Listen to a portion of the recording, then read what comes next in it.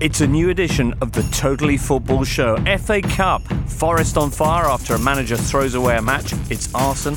And elsewhere, Sparkies fly and get their P45 as Stoke send their manager to Coventry and then send their manager to Coventry. There's all the third round talking points. Our Coutinho Veritas, why and why now? Plus other foreign stuff like Podolski's Kebabs and Bayern watching the Goretzka channel. And the Conte Mourinho spat. Whose side are you on, Conte or the Chelsea manager? And with us today, David Priest. Good morning. Good morning to you, David. Adam Hurry. Hello, James. That wasn't an instruction, Adam. Just saying. We've done that. We've done that one before. Yes, that's fine. That's fine. Though. And Raphael Honigstein. Hello, James. Hi, Rafa. Hi. James Loveday writes, I'm disappointed when I hear Raphael Honigstein being so rude to James Richardson. Over the last few weeks, he's interrupted him, angrily talked over him, mocked his career trajectory, and been generally condescending on several occasions. James Loveday calls it unacceptable, Rafa. But You're on a warning from James Loveday. I know that you like it. Oh, dear. My safe word is FA Cup. Funnily enough. And then it all stops. Yeah. FA Cup. Right. Okay, Adam. You had a whole weekend of watching this stuff. And what a struggle that was. On Saturday in particular, I mean, I settled in for, it was very cold on Saturday. I settled in on my sofa for a nice long day of FA Cup action. And it was a real slog. It was like watching 3 bad films in a row. Oh. Well, did Sunday make up for it with the tremendous Nottingham Forest against Arsenal? Certainly did. It was a nice crescendo to the FA Cup weekend. But it was also a culmination of Premier League rotation kind of kicking itself in the teeth, really, because what you get with this rotation, and I think managers expect this, is you get teams who are well drilled with their first 11s, trying then to cobble a team together, and then coming up with some really drab performances. Chelsea at Norwich were this kind of sort of imitation of a football team. They didn't create a single chance that I recall, and Norwich kind of just ran round them a bit. But it was a non-event of a football game. But with the riches that they have, Premier League sides really should be able to field a competitive team in more than one competition. Can we, though, begin, because Ben Goddard would like us to, can we begin by discussing how good Forest were?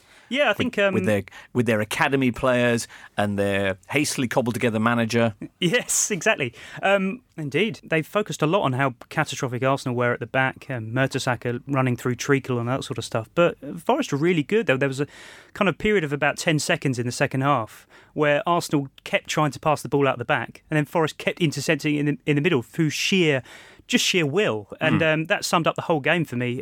Brereton up front, who doesn't look 18, doesn't sound 18, and that's not just because of the beard and his very mature post-match interview. He's a class act. What did he say post-match? He just spoke very well. He didn't get carried away, and I'm not doing the whole sort of keeping his feet on the floor nonsense. I mean, most young players know how to speak to the media these days, but he was quite well measured when he spoke about it afterwards. And they've got a guy on loan from Everton, Kieran Dowell, who's kind of a slight antithesis to this new English breed of attacking midfielder. He's not kind of 5'5" and twisting and turning. He's 5'10" and he's got glides around the pitch. And he gave Arsenal's back four a bit of a chasing as well. And Forest fans were kind of the ones I sort of follow on Twitter were kind of sort of sighing wistfully and saying, "Yeah, we know about these players, and it's good that we're finally getting a chance to see them." Absolutely.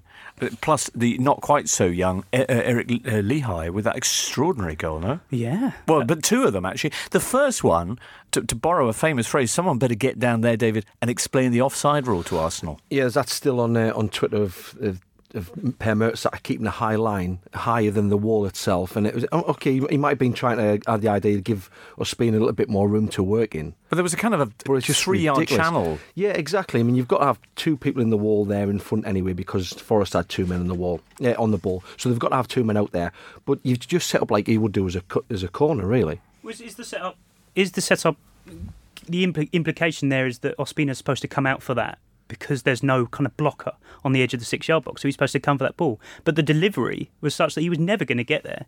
And what you ended up with was this kind of ridiculous point-blank header. I've never seen anything like it in my life, that sort of goal. I mean, there is one thing. It's not like he was stood in there for a long time. He's actually made a little bit of movement around the back, and he's come from behind the defenders and behind Mertesacker as well, and come in time. He's run well, so you've got to give him credit for that as well. Should someone maybe have tracked him at all? Well, you would have thought so, but if they're not man-to-man marking, then nobody would. All right. Well, Gary Brazil, anyway, with a brilliant start, taking over just last week from Mark Warburton. He says he's going to be back to taking care of the academy as soon as they get a permanent replacement. Does anybody know who that's likely to be, David? I think Paul Heckenbottom's favourite of the bookies at the moment. Is he? From Barnsley, yeah. Oh, right, okay. As for Arsenal, is this Arsene Wenger's fig leaf gone? Because that's kind of been the FA Cup's function over the last couple of seasons, no? Sorry if that's an uncomfortable image.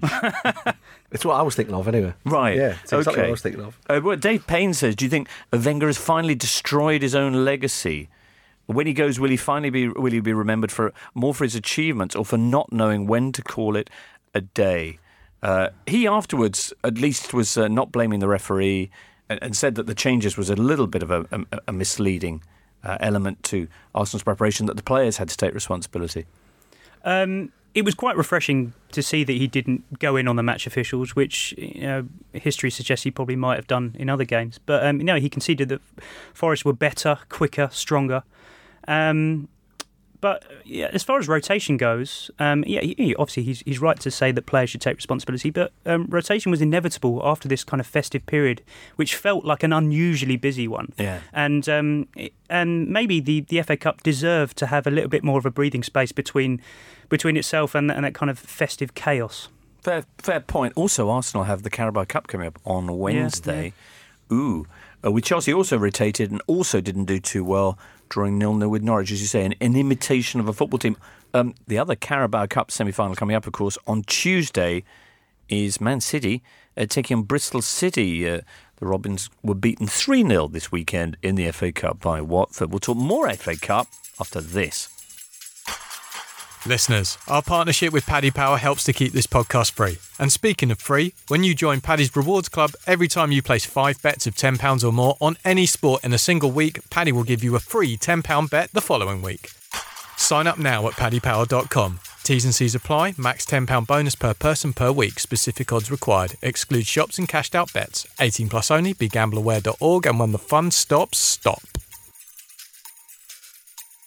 David, we need to talk about Mark Hughes. Coventry beat Stoke 2-1. They did. They were good for it. I mean, Stoke had a lot of opportunities, and ordinarily they probably would have beaten Coventry, but they stuck at it. Coventry defended really well, and obviously it was the end of line for Mark Hughes. And it wasn't about getting beat by Coventry. It was about all the lead up to this game, and kind of feel a little bit sorry for Mark Hughes because of his defensive problems that he's had and all the injuries. I watched them at Chelsea the other week, and they had two 18-year-olds, a 20-year-old Egyptian and two lads called Kevin and Jeff. Was that entirely down to injuries, or was it not that he was saving his players for the Newcastle game, which he promptly lost at home? Yeah, but I mean, he's saving players, but he's put Charlie Adam in against Chelsea, that was his first start this season, and then he plays him again a couple of days later against Newcastle. Now, you wouldn't have thought that his fitness levels were optimum, right? But he's and then he's continued to play him, and I don't know. Maybe it's just because he trusts him to play. But I mean, you look at last season. I watched them play last season. Shaqiri, Crouch, and Arnautovic up front. I mean, they caused untold problems for people. Well, they did have a great run under Mark Hughes originally. I mean, the numbers say so, although I'm not sure if I entirely remember when that was, but they had 3 consecutive 9th place finishes. I must admit, although I know I'm going to miss that kind of that ashen-faced look of a harassed secondary school teacher on a school trip with sixth formers who refuse to behave properly, I do feel that anyone who quits a perfectly decent job complaining of the other party's lack of ambition is, it's pretty much fair game for any kind of dismissal, and Stoke could ultimately use the same line on him because they're down in 18th. They don't show any, surely, sign of doing anything remotely positive at the moment. He's probably had more of a steer than he should have, really. I mean, that's off the bat. He said off the bat the last 3 seasons, they're quite trusting and they're quite loyal to the managers. So they have given him time. But like you said, it's about, is there any sign of any bright signs for the future? And at the minute there isn't. Well, 4.5 years is something of an eternity to be sort of sitting quite comfortably in mid-table. Something eventually has to give. Arms crossed. Yeah, arms permanently crossed. But I still think if there were a few places higher in the league, there'd still be a bit of discontent there, because it's kind of that sort of, the Arsenal or Alan Kirbishley syndrome, where people the teams plateau and then the fans want more. They're not just happy with just levelling out. Arsenal, another of those middling clubs that have just plateaued. No, I'm not being rude. I'm just asking. No, but I mean, that's the fans. The fans don't want they want some success. They don't want to just be at the same level all the time, or even though they drop below that. Well, I like this from you, Adam, this morning. The bookmakers installed Ryan Giggs as the favourite to take over. Is that true? Yes. You comment, a former Man United and Wales great who can barely crack a smile, just what they need. Yeah. Anyway, all right. Well done to Coventry. All the way down in League Two, 53 places below Stoke in the footballing pyramid, which coincidentally is exactly the same margin between Newport and Leeds, who they dumped out of the FA Cup with that absolutely terrific header. Who loved this one? From Sean McCuskey at a Rocking Rodney parade. I am a huge fan of a towering header, possibly even a crashing one. It was right on the border of the two. And a fine way to decide a cup tie, as far as I'm concerned. I mean, the leap, because he kind of clambers all over one of the Leeds defenders on his way, I think. Yeah, I think when a header's as impressive as that, I think subconsciously referees, perhaps without the use of VAR, might let that one slide, because it was just so nice to watch. It certainly was. OK, Yeovil Town were the lowest ranked team left in the competition. They're currently 21st in League Two. They knocked out Bradford City of League One at Hewish Park. In other kind of minnow news, Notts County won at Brentford. Great work from Kevin Nolan, of course, he's doing a wonderful job there. And, Man United beat Derby with another from Lingard. This game a little bit overshadowed by Mourinho's clown just comments. I'm not sure what'll have happened by the time this reaches your ears, listeners, because there's plenty of gas left in this explosion. Not sure how much further they can take it. But Conte's offering of a face-to-face meeting in a room together is a particularly choice development. How did it start, though, Rafa? Who's right? Who's wrong? Well, it started with Jose Mourinho fielding questions about his perceived lack of commitment and passion for the job, and replying by sticking the knife into other managers. He didn't name anyone, but he said, I don't have to behave like a clown on a touchline to be dedicated to my job, etc. It could have referred to a number of managers who are a bit more animated than him these days. But Conte is the one who seemed to have taken the bait. I don't know if it was dressed up. I wasn't at the press conference. I don't know if they made it out as if Mourinho was specifically referring to him and basically led him down the path a little bit. He certainly had a go at Conte's celebrations before. Yes, he had. And his hair. Yes, yes. So Conte then replied in a very... Well, he said Mourinho should remember things that he's done. Yeah. He seems to have forgotten them. I think it's called senile dementia. Yes. Yeah. And I love Mourinho's response, which was so Mourinho-esque. He basically said, I don't blame Conte for this at all. It's the reporters who've misled him. They've put words in my mouth. Yeah. I absolutely don't blame Conte. I'm going to make mistakes, but one thing I'll never be is done for match fixing. Slip that one in, Jose. I think in terms of its pure delivery, that's possibly the highlight of the exchange so far, because he started off with that particular quote. He started off quite gently. Yeah. It looked like he was putting the fire out, and then on went the gasoline. It was brilliantly delivered. Could you describe it as a low blow? I mean, legally, Conte was never done. Yeah, he was acquitted. So it is quite entertaining. But do you not think both managers should just be beyond this? No, I think this is brilliant, and I hope it goes on for as long as possible. I do feel, though, for Chelsea fans whose hearts must be torn in two over this. Yeah, well, I think they're over Mourinho at this point. Yeah. Are you ever over Jose, though? Whatever you say, whatever you tell yourself. Yeah. Anyway, so then we had the match fixing, and Conte came back and he said Jose was a little man. He called him a fake as well. Yeah, and I think produced some pretty damning evidence for that of the Ranieri business. Thing, yeah. And then said, "Let's meet in a room to sort this out." He didn't say room, did he? He just said we'll see each other at Stamford Bridge. Okay. Yeah. All right. Well, you might have face to face, I believe is the phrase he used. Right. Okay. I quite like how Conte delivered, though. He just really calm, just he wasn't biting at all. I don't think. Yeah, he's a little man. Yeah. Yeah, Conte struck me as someone that if it ever, which he wouldn't, come to sort of physical altercation, Well, you he say could it wouldn't, but probably handle himself. As long as Mourinho didn't go for the hair. Listen, even Arsene Wenger's had Jose Mourinho on the sideline, so I think Conte can take him, and he can bring his dinner as well. But yeah, so they meet at Old Trafford in February. Yeah. Wow. So hopefully this whole narrative can smoulder along until then. Because we've got to have something to keep us entertained, haven't we? Yeah. Yeah. Anyway, well done both of those two. Where did we get to with the FA Cup? Oh, Man City. There was a little bit of controversy there. Rafa, I know you're big on rules. What's the rule on a referee blowing a whistle for a free kick? Because you could understand, could you, Burnley's bitterness, frustration over the way that Man City equaliser came about? No, you can't. Oh. The argument is that we cheated, that's why we shouldn't be punished for you scoring a goal. Well, I think the primary argument was we weren't ready, and in a sporting sense, Man City tricked us. Aguero kind of drops to his haunches as if he's waiting for the referee to blow the whistle. It's common, is it not, for the referee to blow the whistle for the free kick to be taken? He doesn't have to. He doesn't have to. He doesn't have to. David, as a player, where would you stand Well, on it just this? depends whether it's in the advantage of the team that's taking the free kick. Right. Yeah, and if it is, then they should be allowed to do it. So just take a free kick as soon as... Yeah, I mean, you look at all. I mean, a lot of sides like Guardiola's sides, teams that like to play football.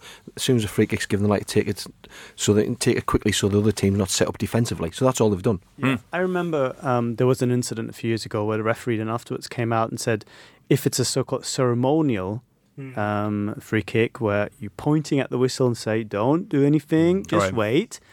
At that point, if the team just plays on, you'd call it back.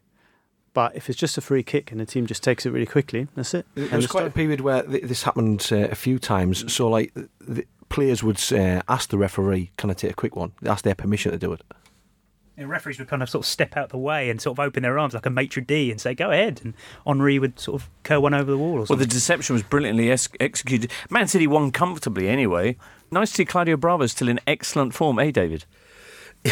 Well, there was a bit of somebody said to me on Twitter and asked me what I thought about it, and he was just beaten by power. I know he's beaten at the near post, but he was beaten by pace and power, and someone saying that Shea Given had said that he was at fault, but to be honest with you, I think the ball was already past him before he could react. Okay, Newcastle beat Luton 3-1. The downside for them is the fact that Captain Jamal Lascelles has picked up an injury. Stats say that when they don't have Jamal in the team, they don't get wins. They haven't actually won a game that he hasn't started since last May. Wow. Is that not FA Cup enough for you? Here's some more then, Adam. Fulham lost at home to Saints. Saints fans still booed Pellegrino. West Brom got their first victory under Alan Pardew. 2-0 away at Exeter. He likes cup run, doesn't he? Yes. Someone say yes, and I'll move on. He certainly, to the next one. yeah. Pardew possibly needs a cup run more Does than he? either because I think I mentioned this last time I was here. He hasn't really been noticed. Pardew likes to be noticed. He breathes sort of attention, but yeah, he needs a cup run really. Okay, Let's be honest. We all want to see what his next variation of his dance is. right. When No. you say we, No, we don't. when you say we, yeah. The royal way. Yeah. Elsewhere, listeners, did you see Fleetwood Leicester? The Beeb had prepared all that coming home business, and Vardy didn't play, but maybe he'll feature in the rematch because it was 0-0 when they meet again at the King Power in the replay. 0-0 between Wolves and Swansea, a draw as well between Bournemouth and Wigan. Shrewsbury, or Shrewsbury as some people like to say, people from Shrewsbury mainly, had a 0-0 draw with West Ham. Joe Hart up against his old club, and he said that West Ham were terrible. Yeah, they weren't great. He didn't have a spare cap either, did he? No, it was a big two fingers up to everyone who said he wouldn't get another cup. Ooh, It worked well on Twitter. I thought it worked well on here, you know. yeah, that's good. And of course, David, you watched Spurs and their 3-0 win over mighty AFC Wimbledon. Yeah, the labour to victory, really. It was they tried to overplay and try to walk the ball into the net. Llorente wanted forever to finish any ball that came into him. Right. But once the real difference was Harry Kane played, which was a big surprise. Uh-huh. But the big difference was when Son came on. Right. Totally Okay. changed the dynamic. All right. It all kicked off the third round Friday night with Liverpool taking on Everton. A terrific debut from Van Dijk, of course, who scored the winner. Yes, it was looked good generally. Is that fair? He did look good generally. Yes, of course, it was one of those moments where people say you couldn't script it. When I'd say that was a very sort of you could actually that's low-level script work. I would have thought, but there were Andrew Robertson at left back, which is kind of Liverpool's kind of medium-term problem position, really. And he did the two things that you want from a modern left back, which is kind of be adventurous going forward, but also be quite disciplined and tenacious in defence as well. So he's got a good left foot in him as well. So yeah, they've stumbled across a solution there, I think. Excellent. Everton, meanwhile, have lost their past 3 games now with just 2 goals in the last 5 matches. But they have now completed the signing of a Besiktas striker. Now, somebody did tell me how to pronounce this properly, and it wasn't what we've been saying. Not Cenk Tosun? Well, we'll go with that. Cenk, no. Cenk. Yeah. Is it? Yeah. Cenk, But it doesn't have a shun. It doesn't have a... All right, listeners, if you know better, let us know. But he could be in the lineup, of course, when they take on. They're next up, I think, away to Spurs. Everton. It's a big game. But transfer-wise, it's the other side, the Merseyside, that's had everyone a chittering and a chattering since Friday with the news about Philippe Coutinho. Why and why now? The question's dominating a lot of football fans' thoughts over the weekend. And just after this, we're going to be discussing it because fans of Spinal Tap Drummers will be excited to know we've got another Spanish football correspondent. Well then, listeners, Philippe Coutinho, why and why now? Well, on the line from España is Álvaro Romeo. Hi, Álvaro. Hello, James. Hello. How are you? I'm very well. The first thing, though, that I wanted to ask you about was the Coutinho deal. The Liga is pretty much done and dusted. He can't play in the Champions League. So the question everyone's a little bit confused about is why have Barcelona gone for him now? Well, I think that Barcelona needed to make one big statement after losing Neymar. I believe that with a player like Philippe Coutinho, whenever he's available, you have to sign him because who knows, perhaps in the future he changed his mind, perhaps in the future he sees how Liverpool improves and he wants to stay. And I am not that surprised that Barcelona has signed him already in the winter window. Why? Number one, because I think it's more important to sign a player that you need for a long term rather than a player that can play in Champions League. If Barcelona gets knocked out from Champions League by Chelsea in March, then having signed a player that you didn't want but could play Champions League would have been a very reckless move. Number two, since Neymar left, Barcelona has lost a bit of vitality. Yes, the results are excellent. Yes, some players like Paulinho have stepped up, but I think that Barcelona's squad is not as good as last season. So Philippe Coutinho is a player who can add some versatility, vitality, energy, electricity to the team. He's also a good goal scorer. He's got a great passing ability. And I believe that him being so creative is going to let Messi relax a little bit because this season, creative responsibility has been on Messi's shoulder. Now I think that with Coutinho, Messi and him can find some connections on the pitch, and this is going to be tremendously valuable for Barcelona. Well, that's the plan anyway, because in the past Messi has had once or twice problems with big name players brought in alongside him, like David Villa, Ibrahimovic, but certainly not so much of late with the likes of Suarez and Neymar. This Barcelona side at the moment, good enough to be, 16 points clear now of Real Madrid? Is that a record? Well, it's not a record. In the 2012-2013 season, there was some sort of a similar difference between Barcelona and Real Madrid. Barcelona topped the table at this stage in the season, and they ended up winning it.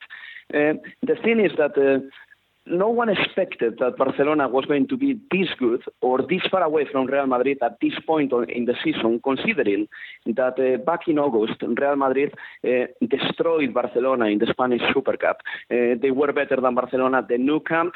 They were better than Barcelona at the Santiago Bernabeu. Then Real Madrid went on winning the European Super Cup against Manchester United, and it all looked set for Real Madrid to have a really strong and good season in La Liga. But the most important thing is that it looks like there is some sort of euphoria at Barcelona that it is extremely, or it was unimaginable considering how low Barcelona was in August when they lost Neymar and when they lost against Real Madrid in the Spanish Super Cup. Yeah, absolutely. What do you think? Will Real Madrid react to the Coutinho signing and the kind of the PR values of that by trying to make a big move of their own? There has been a lot of talk of their interest for the likes of Kane and Eden Hazard. Yes, those have been the names. I think that Real Madrid in winter is not going to make a move like Barcelona did with Coutinho. It doesn't look like. Of course, Real Madrid is going to make a big statement this summer because it's been a couple of summers that they haven't signed the likes of Ronaldo, the likes of Bale, but it doesn't seem that now in winter they are going to sign that big player, that new Galactico. Hey listeners, the January transfer window is open again. You know what that means. Panic buys, tabloid lies, yellow ties. But if you think you've got what it takes to identify talent from the Dutch leagues like Liverpool did with Luis Suarez and Barra didn't with Afonso Alves, then you need to check out the football stock market, Football Index. Football Index is a new way to profit from your football knowledge and make some money.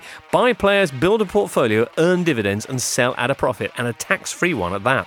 Because you listen to the Totally Football Show, you can try Football Index and trade up to £1,000 entirely risk-free. Just head to footballindex.co.uk, enter the promo code TOTALLY, and if you don't love Football Index, you'll get a full refund with their 7-day money-back guarantee. Download the app or play online at footballindex.co.uk and become a football trader today. Terms and conditions apply. You must be over 18, deposit required, and please, trade responsibly. Adam, Alvaro Romeo. Yes, it dawned on me about halfway through that, a horrifying realisation that he actually ran rings around me about 2 months ago in five-a-side. Really? So it was nice to engage with him without him running past me with a ball. Yes, indeed. Yes, indeed. Although he probably could have done that, even while distilling the whole Coutinho situation. Is Rafa? I know you often cut through the whole Gordian knot of transfer intricacies. Basically, is this a deal where everybody wins, particularly Philippe Coutinho? Well, he does win. He goes to the club he wanted to go to. He plays with players that he admires, that he's close with. In the case of Luis Suarez, lovely story in one of the major newspapers revealing that Luis Suarez has actually took up a lease on a house next to him in anticipation of Philippe Coutinho coming, which is nice. Obviously, under the impression, I think this is Barcelona exerting some kind of pressure on him that the deal had to be done now because Barcelona couldn't guarantee that they would come in for him again in the summer. Who knows what was going to happen in the summer, that it had to happen now. And for Liverpool, of course, it does constitute a gamble, but it constitutes a gamble either way. You either are gambling on Coutinho staying and being unhappy, but reacting professionally enough that you're not affected and not affecting his teammates with his demeanour and all that kind of stuff. Or you're gambling on yourself, saying we will use the money well enough to improve, or we are good enough to do without him for the time being. And I can only deduct, or can only assume, that they looked at Coutinho's behaviour and the way he, away from the actual games, but the way he sort of behaved, and felt that this was not a sustainable situation for another 6 months. And I think it's funny, it's highly ironic, because they would have also looked at what happened with Southampton and Van Dijk, who made a strong stance in not selling him, but probably came to regret it very quickly, and would have been happy to have the money then and to invest it rather than have 6 months of Van Dijk who didn't want to be there. They did get a significant increase, didn't they, between the summer price and the one they got in January? But look where they are on the table. Yeah. I mean, that extra 20 million is great, but you'll just have to spend it. So fair enough. It doesn't really buy you much. And the same with Alexis Sanchez, I think. If Arsenal would have said in July and August, go, you're off, I think they would have been much better off rather than just dragging this thing on and getting the odd good performance every other 4 or 5 weeks or so. So I think, it does constitute a gamble. And of course, if Liverpool don't achieve whatever their goals are this year, then people will point at that decision and say this is where it all unravelled. A lot of people are talking about who they should bring in. Kevin Kassan saying, will Klopp look to the Bundesliga for a Coutinho replacement? Mitchell Sterling says they should be spending their money on Jan Oblak and not trying to replace Coutinho at all. John Gerrard, though, saying, have Liverpool actually already spent the Coutinho money with the signing of Van Dijk and of course, Naby Keita? I mean, with Keita, it's very interesting because I don't really see him as a replacement. For Coutinho. Of course, he's a central midfielder, but that's where sort of the similarities end, really. I see him more as somebody who's in the engine room. He can play as a 6, he can play as an 8. There is tremendous attacking potential to be unlocked, but it comes from a deeper position than Coutinho. So I think getting Keita in now would almost be more of a, I wouldn't say a PR move, but more of a move towards sort of maybe changing the dynamic of this little bit of discontent that's certainly around Liverpool as far as the fans are concerned. And rightly so, because I think you had the sense over the last few weeks that something very special is happening with those 4 guys, and that maybe in the cup competitions, Liverpool were, in a position to do something. And I think they will miss him because he is the only creative midfielder that they actually have. Do you not think... Really? I mean, Lallana, okay, he's hardly played this year. In theory, he should be able to do it, but we haven't really seen it this year because he's been injured, so I don't know. There's Riyad Mahrez, of course. Liverpool have said absolutely no truth in it whatsoever. Of course not. Right. Same with Lemar. So do you think we'll see a big January signing? Could it be from the Bundesliga? Could it be from Borussia Dortmund? I don't see anyone who would necessarily fit as a replacement for Coutinho. But that is the reason why Barcelona paid so much money, because there aren't many players who can do what he does and who is in that kind of bracket where you could see him as a number 10, you could play him on the wings, you can play him in a slightly deeper position, and he's technically so good. There is no such player in the Bundesliga apart from possibly Thiago Alcantara, but the Bayern will not sell anyone in the winter. I think Christian Pulisic is a player that Liverpool have tried to buy before. I'd be very surprised if they don't come in heavily for him next summer. Okay. But he, again, wouldn't be a replacement because he is a little bit like the Coutinho that arrived 5 years earlier. Right. Who's not quite ready to play in that central role. He's more of a winger, more of a number 10 who just has 1 or 2 touches and wouldn't be right. Even if Dortmund were to prepare to sell him, which they aren't, he wouldn't be able to do what Coutinho has been doing for the team. You speak like a man who's just spent a weekend in Spain with Borussia Dortmund and just Pulisic. A couple of days, yes. Right. Yes. Okay, how were they? They were very happy. They were very happy under their new coach, Peter Stöger. And it was very interesting because they said they basically revealed that they really benefited from Barcelona's interest in Coutinho in the summer because Jurgen Klopp passed on a message to Dortmund saying, don't worry, we're not going to sell. If Barcelona come to you with Dembele, be assured that they have enough money to spend on him and ask him a lot of money for it. And I think it's a bit of a surprise almost that Barcelona have been able to have that kind of significant outlay again, only 6 months after. I mean, Dembele has become sort of the forgotten man in European football because he has hardly played through his injury, but they did spend a record sum on him, and now they've topped that again with Coutinho. So I don't know where that leaves them with the likes of Antoine Griezmann, for example, for the summer. Barcelona, I think, need to sell the odd player right to generate more money available for them. With Coutinho, They'd already done it in the summer. They'd already delayed it and sort of made promises, and it was all dictated by Barcelona. It was, if they were going to wait till the end of the season, then that's when it was going to be done. They couldn't turn around to Coutinho again and deny him a move. That's when the problems would start. You'd only really do it once in that situation. But I don't think there's really a need to replace him now. No. They can do with Lallana's back now. They can do with him for 6 months. What it does do, in my mind, and what I understand, is they will bring a goalkeeper in. Who? Well, they've spoken to. There's been discussions with Stoke with Jack Butland, Right. but Alisson's been a name that's been Roma, mentioned. the Brazilian number 1. Which I think would be a better option than Butland. I haven't watched Butland this season. He's clearly been affected by his injury from last season, affected by what's in front of him, defending his goal. Just doesn't really seem like the same goalkeeper, and the same sort of. He always had a real confidence in himself, almost an arrogance as well. But he backed it up. He looked so comfortable in goal, and then just watched, like I said with Mark Hughes earlier, watch him at Chelsea.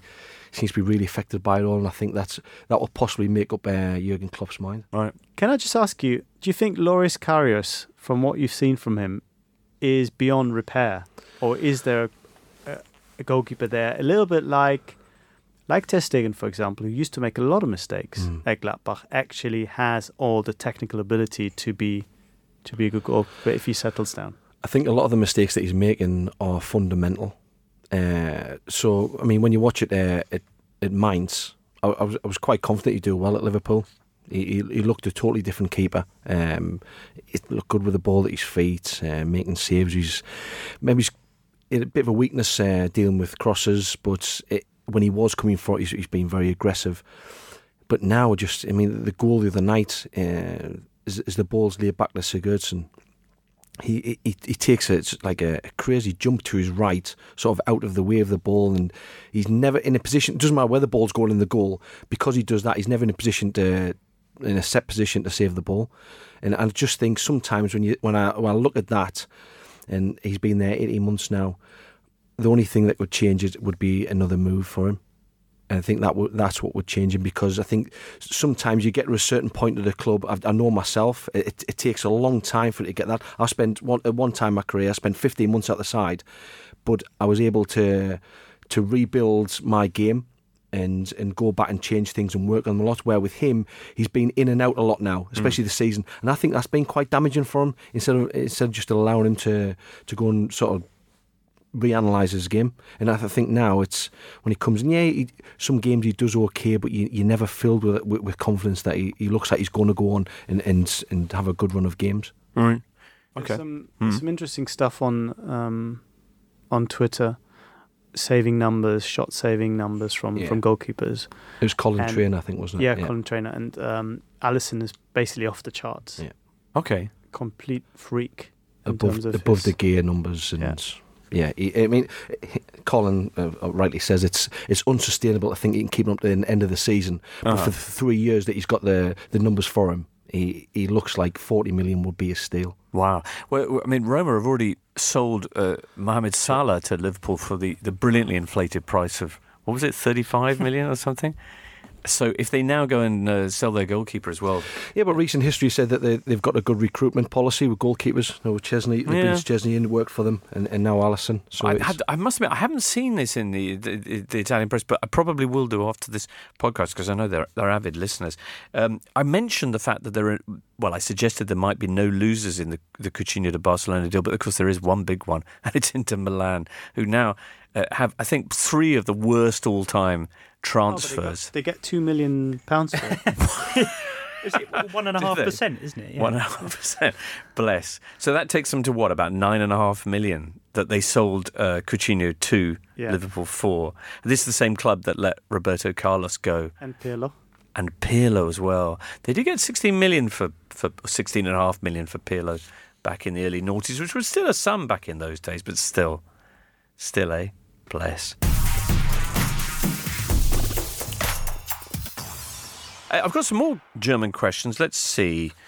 Transfer-wise, tell us about Leon Goretzka's move on a free to Bayern Munich. Who is he, first of all? Oh, he is a German international, box to box. He's been touted as a big talent in German football for a while. Went from Bochum to Schalke. It's been slower, perhaps, his rise to the top than anticipated. But in the last 6, 7, 10 months or so, he's really come into his own. He was very influential for Germany at the Confederations Cup. I think he will be at the World Cup as well. And he's running down his contract.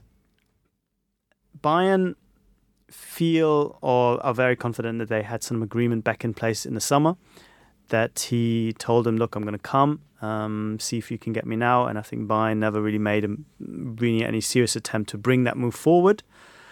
But they've been happy to just wait for him to run down the contract. And there's obviously some interest from other clubs, but I haven't seen anything credible to suggest that deal isn't in place anymore.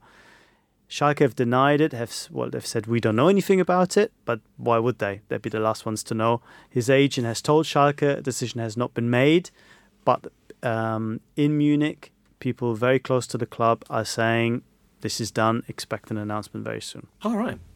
And I believe them because that's what I've been told back in the summer. Okay.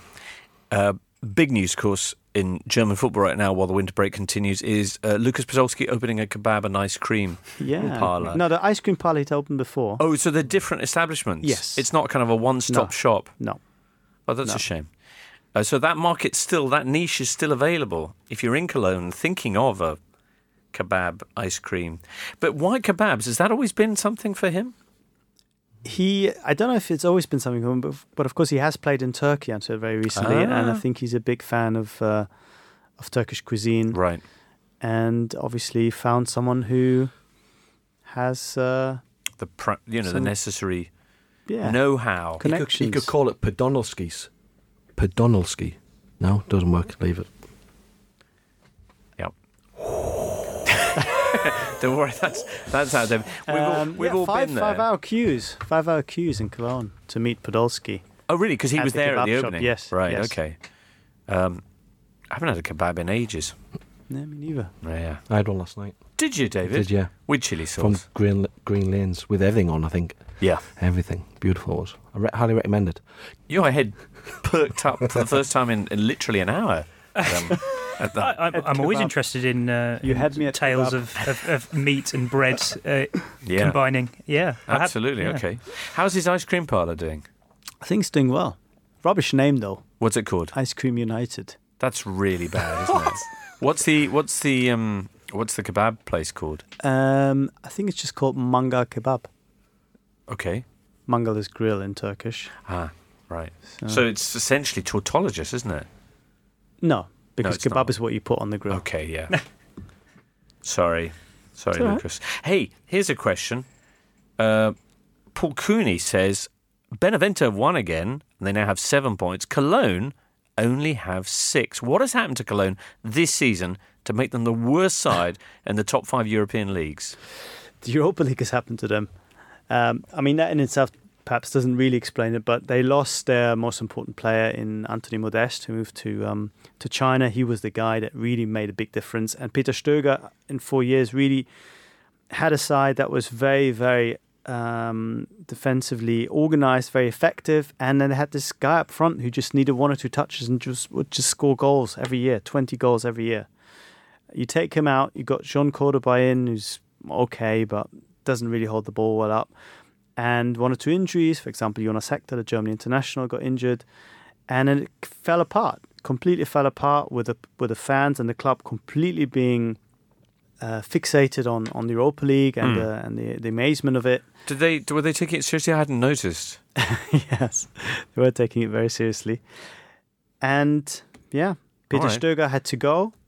Some conspiracy suggests that he already had the deal with Dortmund in place when he put an ultimatum to the Cologne board saying, back me or fire me now. All right. And they fired him.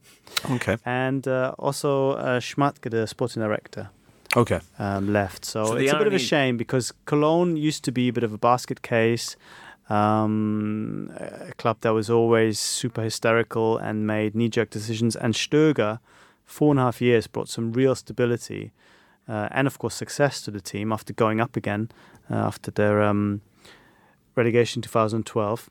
And now it looks as if they have to start again because they will be relegated. Were they? Has Timo Horn, has he suffered because of the way they're playing? I think he Is he has. still making saves? What about He's not Hennes looking the good Eighth? at the How's moment. Hennes the Eighth? I think he's doing okay. Okay. He's the goat. He's the goat, the Billy goat, Not real like life. Messi goat, No. but the actual four-legged goat. Okay.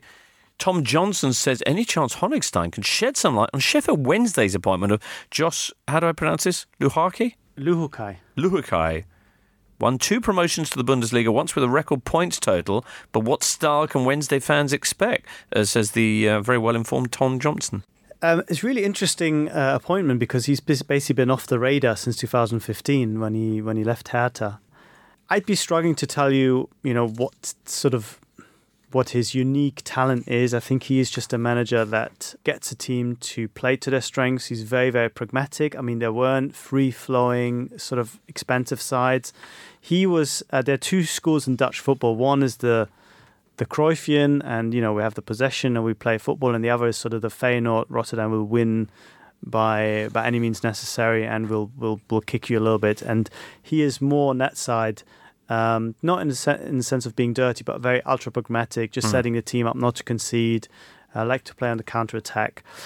And it's a really interesting appointment because, as I said, since 2015, he's basically not been in a job. And to go back to a manager 2 years later and think of him, what about this guy? I think it could be quite smart. Okay. I mean, he's a very solid, experienced manager, I think is what you can say. Listeners, do you like shaving and looking smooth and clean? Yes! But do you enjoy having to go to the shops for new razors and other shaving supplies? No! Well, Cornerstone gives you everything you need for a great shave, and they'll deliver it all right to your door. Cornerstone's super sharp, award-winning blades are engineered in Germany, which is always a good sign, and their range of balms, creams and exfoliators are all environmentally friendly, alcohol-free and suitable for the most sensitive skin.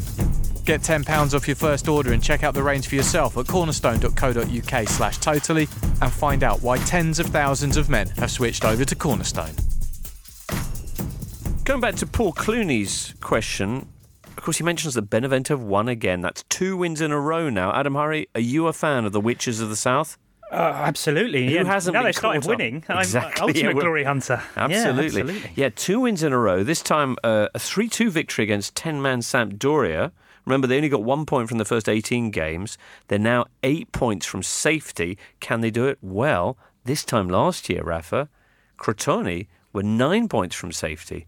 And, of course, they stayed up. Bosh. We'll see, eh? I believe. Lots of other Italian news. Basically, the top 2 are now 8 points clear of the chasing pack. Atalanta. Archimbolder says, how about some praise for Atalanta? Downing both Napoli and the Cup and Roma in the matter of 1 week is no small feat. Roma, of course, this happened this weekend at the Stadio Olimpico. Roma had left Nainggolan out after that video he posted of his New Year's Eve celebration, which was quite a full-on affair, quite the session. But anyway, not to take anything away, as they like to say, from Atalanta, who were brilliant, and big thing in Gazzetta today all about how the big clubs can learn from them. Not least, one lovely little detail there is that the Percassi family, who own Atalanta, Bergamo-based outfit, give an Atalanta kit to every newborn baby, every newborn child in Bergamo. Lovely colours. Smart. Lovely colours. Nice, yeah. But yeah, the main thing they say is basically their squad is so complete. Whatever happens, they've got someone to cover. Which, when you look at big clubs, it's remarkable how often big clubs with the resources they have just don't have the cover for players. I mean, in Inter, they gave the example of Icardi at Inter, who they might soon have to find cover from because there's all sorts of talk that maybe he might be making a move towards either the Liga or maybe Old Trafford. Oof. We had a nice chat with Alvaro before on the Spanish tip. Diego Costa made his league debut for Atletico Madrid, or his re-debut for Atletico Madrid, and typically nondescript phase, scored and then was immediately sent off for jumping into the crowd. Barcelona beat Levante 3-0. I mentioned the fact they're now 16 points clear of Real Madrid, who got held 2-2 by Celta Vigo. And Vincenzo Montella made his debut in the Liga with Sevilla. It didn't go so well. They lost 3-5 in the Sevilla derby against Betis. Transfers. Of course, there's going to be all sorts of talk about transfers between now and January 31st. Yeah? Ross Barkley's gone to Chelsea. 15 million. How do I take that? Is that a bargain? Is it a... I was surprised by the move. Adam, you're nodding. You're surprised by the move. No, I'm not. And I'm not surprised by the move. I understand that the fee is a debatable part of the move. I mean, it's a logical one for Barkley. Right. He's expressed all the usual sentiments about being able to kick on with his career and all that sort of stuff. For Chelsea... At Chelsea? Does he get into that team? Well, that's one of the very first questions he was asked by their own in-house TV channel, which was, where do you see yourself fitting into this team? Which I thought was a bit of a... Which team were they talking about? Vitesse Arnhem? Yeah, exactly. But yeah, he suggested he could play anywhere kind of across that forward line. Personally, I think he... Oh, really? Yeah, he said, he'll do a job anywhere, as they always say. Yeah, but in the forward line? Yeah, Okay. So I mean, he obviously, as many players like him, he expresses a preference for playing as a number 10. Okay. But personally, I think, as their squad currently stands, his best chance of getting into the picture is probably to replace Willian in that role of, either getting the odd start here or there or coming on to change a game. Right. And that could... Which Willian's pretty good at. Yeah, he is, but I think this season his powers seem to have faded a bit. Would you say? Yes. Well, there was talk in the summer of United coming in for him, which was a bit horrifying for some Chelsea fans because they have a lot of faith in Willian to change games, whether he starts or comes on as a sub.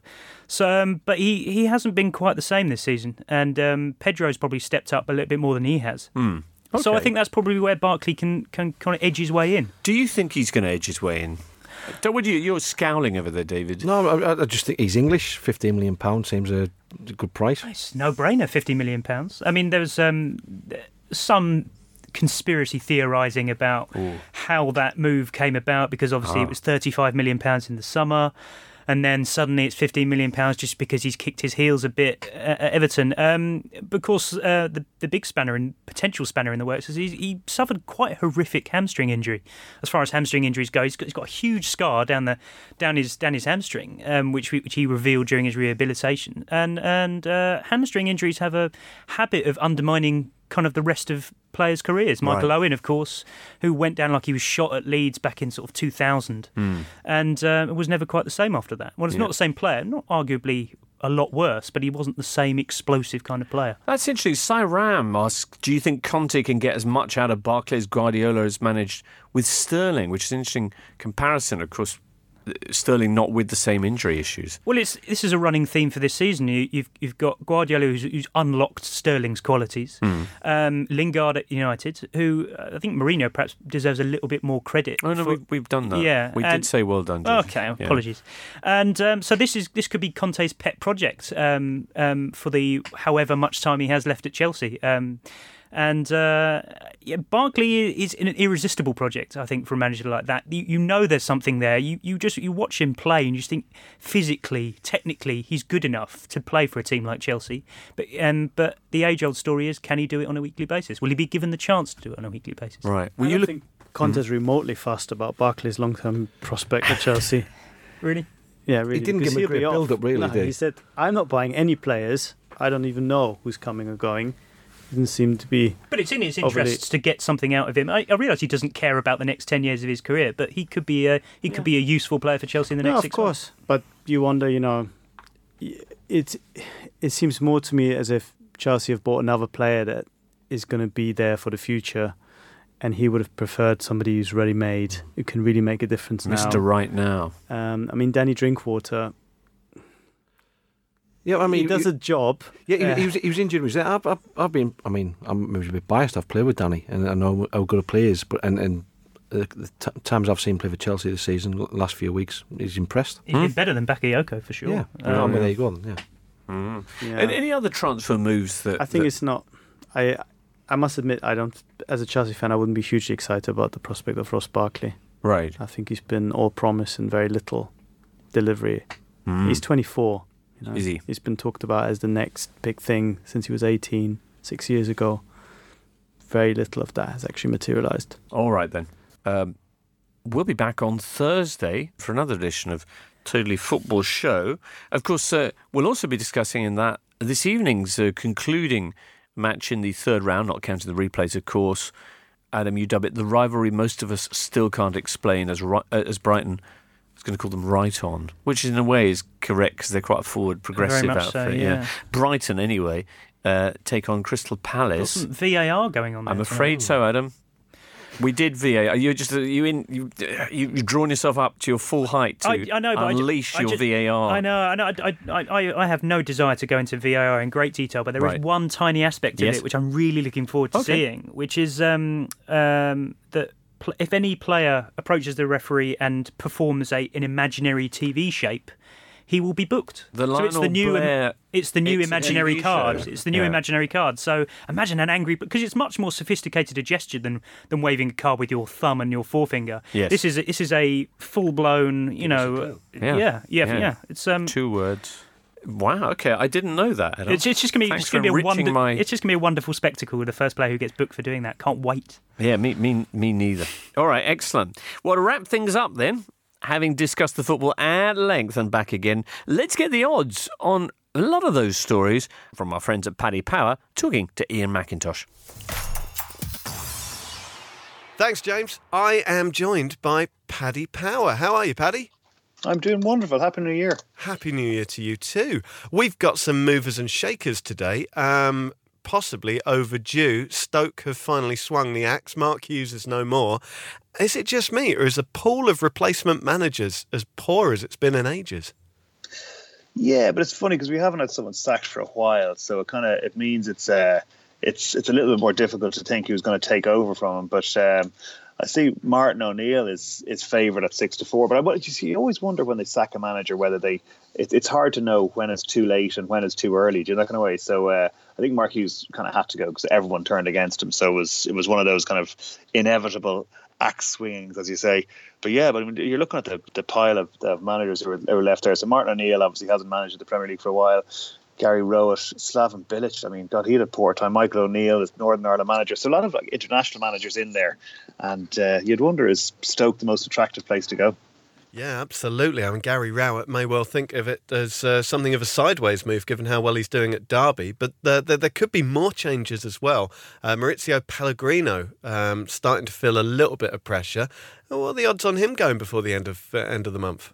Yeah, starting to feel a bit of he must be feeling a serious amount of pressure, Pellegrino. Yeah, he's odds on to last the month of January, just about. But he's 4-6 to last the month, but he's 11-10. That means not to last the month. So it's a very, very short price that he might get the bullet as well in the very near future.